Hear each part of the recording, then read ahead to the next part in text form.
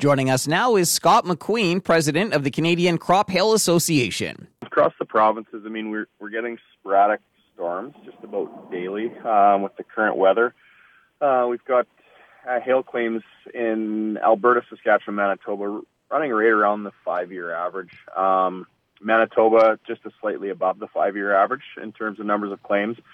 But on the damage side, we're seeing light to medium, which probably has to do with just the stage of the crop at this time. Was there a certain storm that had the most impact, or is it just kind of, sporadic? It's a bit sporadic. The one, probably from the 7th, just a few days ago was one of the more, severe ones when it comes to actual damage. But, we've seen multiple days with large claim numbers. But again, damage is usually around that light right now.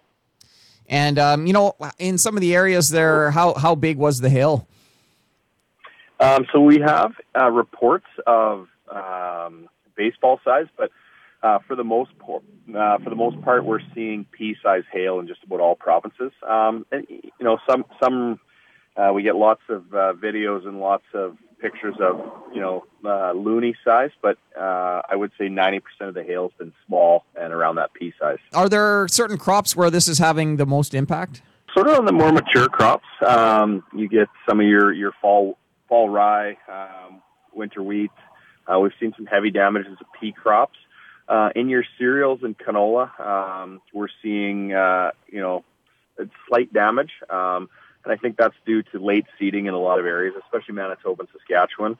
Crops are young, and younger crops tend to take hail damage a little better than more mature crops. Compared to other years, how would this year rank? In terms of number of claims, we're sort of on a 5-year average. And in terms of damage, the severity side of things, we're quite a bit under the 5-year average. So, it's sort of a normal start to the year. Lots of activity. There's lots of moisture in the air. So it's been a busy start for adjusters, but nothing crazy as of yet. Any advice for farmers, as they scout some of these fields, or?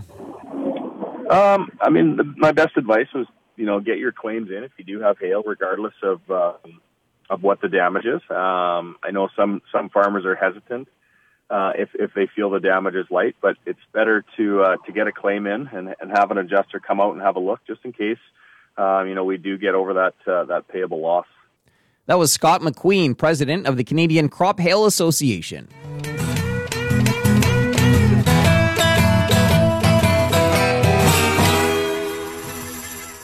This year, the Canadian Agricultural Hall of Fame will welcome 4 new inductees.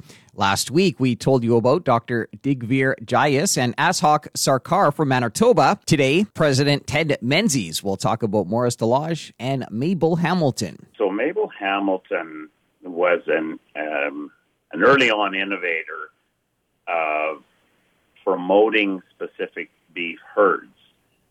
She was raised in a ranch family just outside of Calgary, and went on to, with her husband, in conjunction with her husband, to promote one specific breed. And many different nominees or inductees have worked specifically with one variety or one breed of livestock.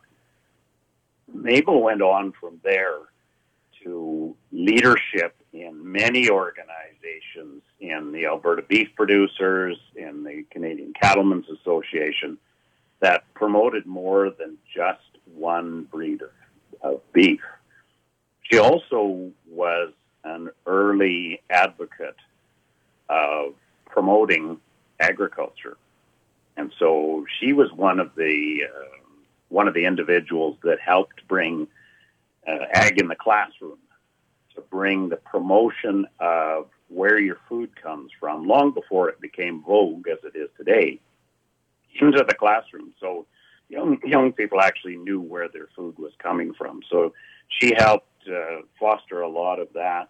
She was an early champion of traceability, and that follows along where did my food come from, how how can I be assured that it's been properly raised, that it's been properly stored, and properly processed?